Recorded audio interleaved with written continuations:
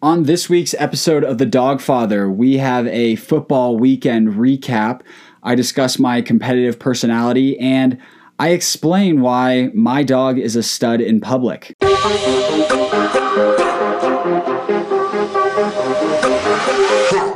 Welcome to The Dogfather. I'm your host, Kyle Chassie. This is the show about my dog and my life. Let's get into it. What a tough weekend. Jeez. Especially as a Green Bay Packers fan. Oh my gosh. Embarrassing. I'm depressed. I am severely depressed after that game. I'm not happy. No. The only thing that makes the Packers' loss better is how incredibly good the other games were. So if you didn't watch, Packers, the number 1 seed, lose to the San Francisco 49ers, 13-10. A mess.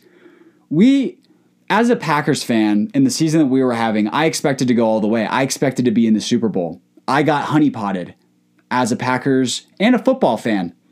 My expectations were so out of control. But at the same time, I feel like that they were so justified. We have Aaron Rodgers leading the ship. I mean, what more could you ask for? Gosh. It stings. That's what it does. It stings. Let me break it down for you even further. Aaron Rodgers is 11-9 in the postseason. He is 0-4 against the San Francisco 49ers in the playoffs and has 1 Super Bowl win. 2 other guys with that same playoff record, Troy Aikman and Roger Staubach. Troy Aikman has 3 Super Bowl wins. Roger has 2 Super Bowl wins. We need to bump those numbers up, Aaron. Damn it. Especially since it might be his last game as a Green Bay Packer. That stings. But like I said, the other games, wow, that helped out. Holy shit. They were so good. Look, my emotions, I'm normally not emotional when it comes to sporting events or sports teams or stuff like that, but I was on a roller coaster of emotions this weekend. After the Bengals won, oh, hell yeah. I was impressed. Go, Joey B. You the man. Packers lost, yeah. I'm checking WebMD for signs of depression, sure. Rams take down the Bucks. Super excited. Happy to see Tom Brady eliminated from the playoffs. The Bills lost to the Chiefs.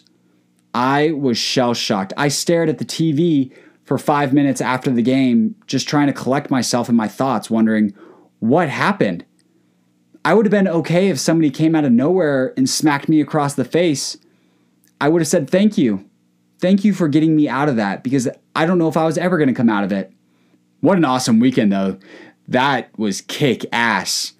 But like I said, I've never really been fazed by seasons ending. I mean, I think of 2 in particular in my lifetime, and that was when my high school baseball career ended. We were in the Final Four my senior year, and we lost, and I had teammates crying, and I was just kind of like, yeah, we could have played better, but I'm going to go play baseball in college. Sounds really bad. Maybe I should have been crying, but I wasn't. And then my college career ends. I stopped to get back surgery, and I was like, well, this pain kind of sucks.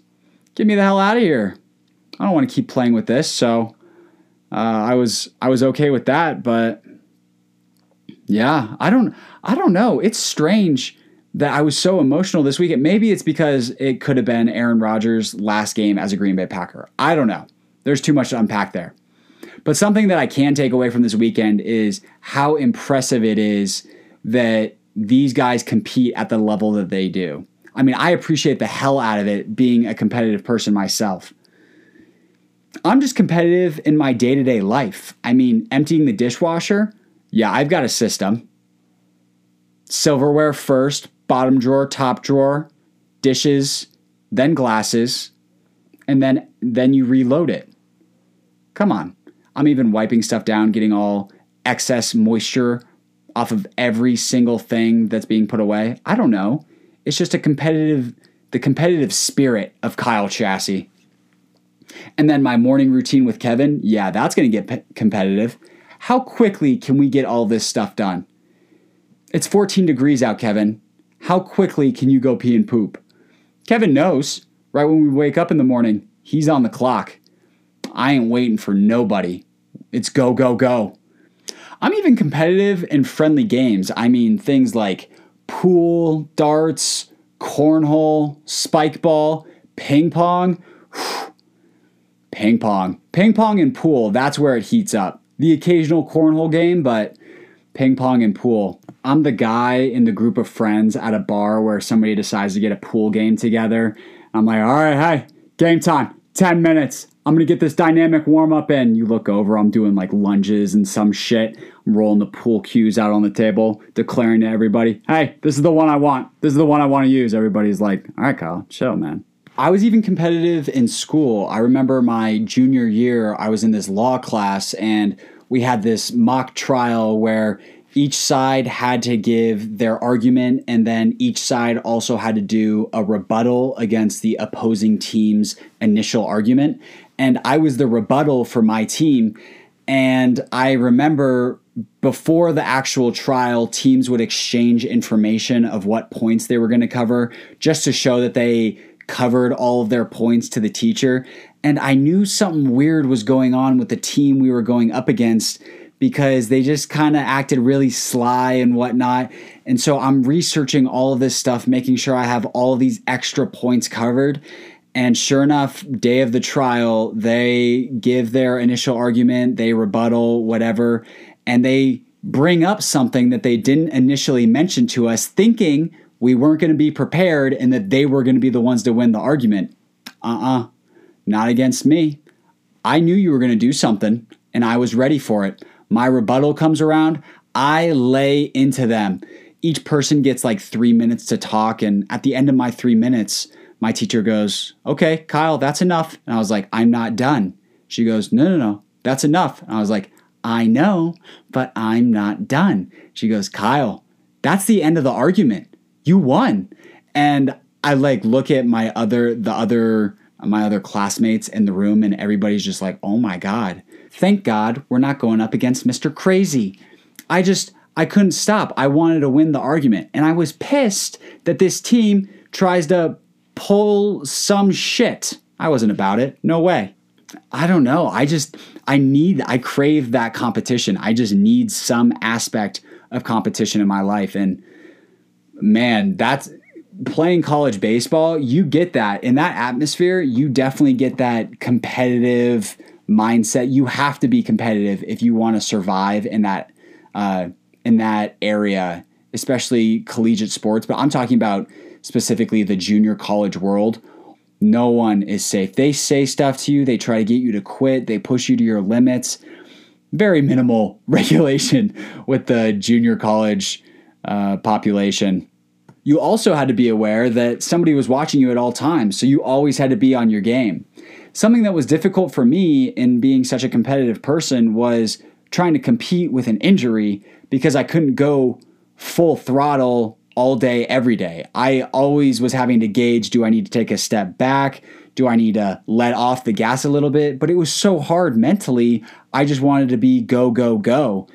And I remember we were in our weight room, we had minimums. So there was like a minimum deadlift, a minimum single leg RDL, a minimum squat, just different exercises and minimum weights that you had to lift. And for our squat, the minimum was 225. And now 225 for the average person, that's a good amount of weight, regardless if you're injured or not.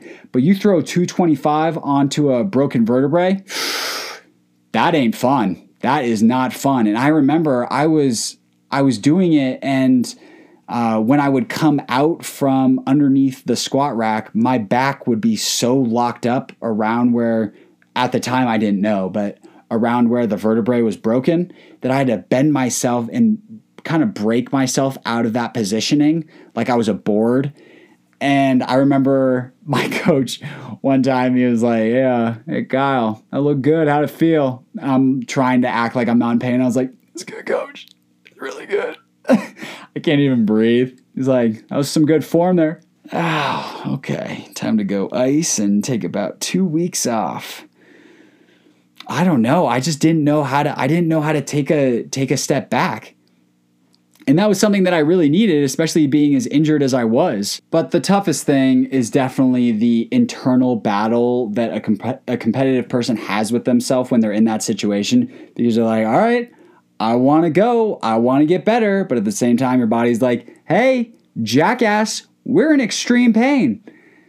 10 out of 10 times, your body's winning that battle, no matter what. I hated that internal struggle. It was so frustrating. I didn't know when to stop. But all in all, once I left that college and baseball was over, and I get Kevin, the competitive energy was just channeled directly into my dog. Kevin's a winner, is what I'm saying. Bottom line, he's a stud. But when I got Kevin, I knew that I already knew this about myself, and I knew that I was going to do everything 100%, especially when it came to a dog, a living thing. You can't you don't play by your own rules. There are other rules that you now have to play by. But when I got him, I knew I was going to do everything I could to make sure his health, his training, and my love for him were going to be top of the line. I wasn't going to half-ass anything. And I feel like for the people that know me, they see that because I'm extremely obsessive. I mean, I'm OCD, so by nature I'm obsessive, but I just love the hell out of my dog. And I'm like the high school dad trying to coach his son from the stands. I feel like I'll always be like this with my dog. Hopefully not like this with my actual kids, but my son's playing center field for the baseball team and I'm in the stands. 2 steps to the left. He's holding up his hands trying to figure out which way is left, and I'm like, oh, son of a bitch. I'm going out there showing him exactly where I want him. His coach is coming over to me. Hey, Kyle, we can't have you walking out onto the field in the middle of the game. And I'm like, Coach, look, I don't know if you know this about me. I'm a competitive guy. I played some college ball myself. I don't know. I'm just going to vicariously live through my dog and his success, and then my children. But with Kevin, I do run a tight ship. I think it's super important. This is something that's, I don't know if it's important to all dog owners, but this is something that's very important to me because I first got Kevin when I was in college, and the thing about bringing a dog on a college campus is all eyes are always going to be on you. So I knew going into classes he had to be on his best behavior. I had to be on my best behavior. Damn it. It's important, especially, you're trying to find your way through school, trying to figure out who you are, and you don't want to be the jackass with the dog. You want to be the guy with the really well-trained dog. And I was super proud of myself when people eventually started calling me Kevin's dad. I was like, okay, I've made it. I'm peaking. But I'll never forget the first time that I learned very quickly that Kevin and I were going to have to come up with some system when we went in public. It was at a grocery store, and I'm thinking, okay, I'm gonna bring Kevin in here. We're just gonna get some groceries, go back home, and I've got Kevin. He's on his leash. He's a little puppy, and I get a cart without even thinking about it, not thinking that he would be scared of it or anything. And Kevin freaked the hell out. He's like, "Whoa, what the hell?" And then he calmed down a little bit, and we're walking through the store, and Kevin would keep freaking out. He's pulling me one way. The cart with, of course, the one wheel that doesn't work is pulling me the other way. But today, I am very proud to say, wow, I am like a human Swiss Army knife when it comes to taking Kevin in public. I can do anything. I am the master of multitasking with a dog. I'm walking in there. I've got Kevin in a heel on my left side holding his leash. Sometimes even toss the leash in my back left pocket. I've got my phone out. I'm pushing the cart with my elbow, juggling a soccer ball on my right foot. I'm doing everything. The main thing with taking your dog in public is you always want it to seem like you have control. You want to convince everyone else that you're in full control, when in reality, whenever you have a dog, you're never in full control. I mean, yeah, you can have them trained, whatever, but you never have 100% predictability of what's going to happen. we have a good system. It's always in place. We show other people up. For instance, Kevin and I were at Panera drinking coffee, doing our thing. We're sitting at our table, and a couple tables over, there's these parents with these two kids, a mom and a dad with a boy and a girl, and they have no control over their kids. And the kids are just wreaking havoc, not giving a damn what their parents say. And I just kind of chuckle, I'm like with my really well-trained dog, and we're walking out of there. And as we're leaving, they're leaving behind us. And Kevin and I get to my car, and just a few spaces over is the parents are there trying to get their kids in the car. And Kevin and I have this really good system to get in the car. I put him in a sit at the end of the car, and I open up the trunk, and I actually have a ramp that I extend, and I'll tell Kevin ramp up, and he goes from his sit up the ramp into the car. It's almost robotic. It's just so quick and easy. And I look over, and here are the parents trying to get their two crazy ass kids in the car. And as I'm putting Kevin in the car, the dad gives me this look like, I wish I had a dog. That looks way easier than having a child. And I'm looking back at him like, yeah, less expensive too. Just tell him to go up a ramp. The parents are like grabbing the kids, like throwing them in the car. And he's like, get in the car. Stay there. I'm like, who's a good boy, Kevin? Who's a good boy? Ramp up, buddy. He gets up there. He's wagging his tail. The parents are on the verge of tears, crying, trying to get their kids in the car. Please, just get in the car. No, they weren't crying, but you could tell that they wanted to. Me, I was happy as can be. Me and Kevin against the world. That is going to wrap up this week's episode of The Dogfather. Again, just have a system with your dog. You'll look cool as shit in public, and that's the goal. We will be coming back next week with another episode, and be sure to follow us on Instagram at Dogfather Podcast. And shoot us some DMs of any dog topics you would like me to discuss, or human topics, either or. And remember, life's rough, so get a dog.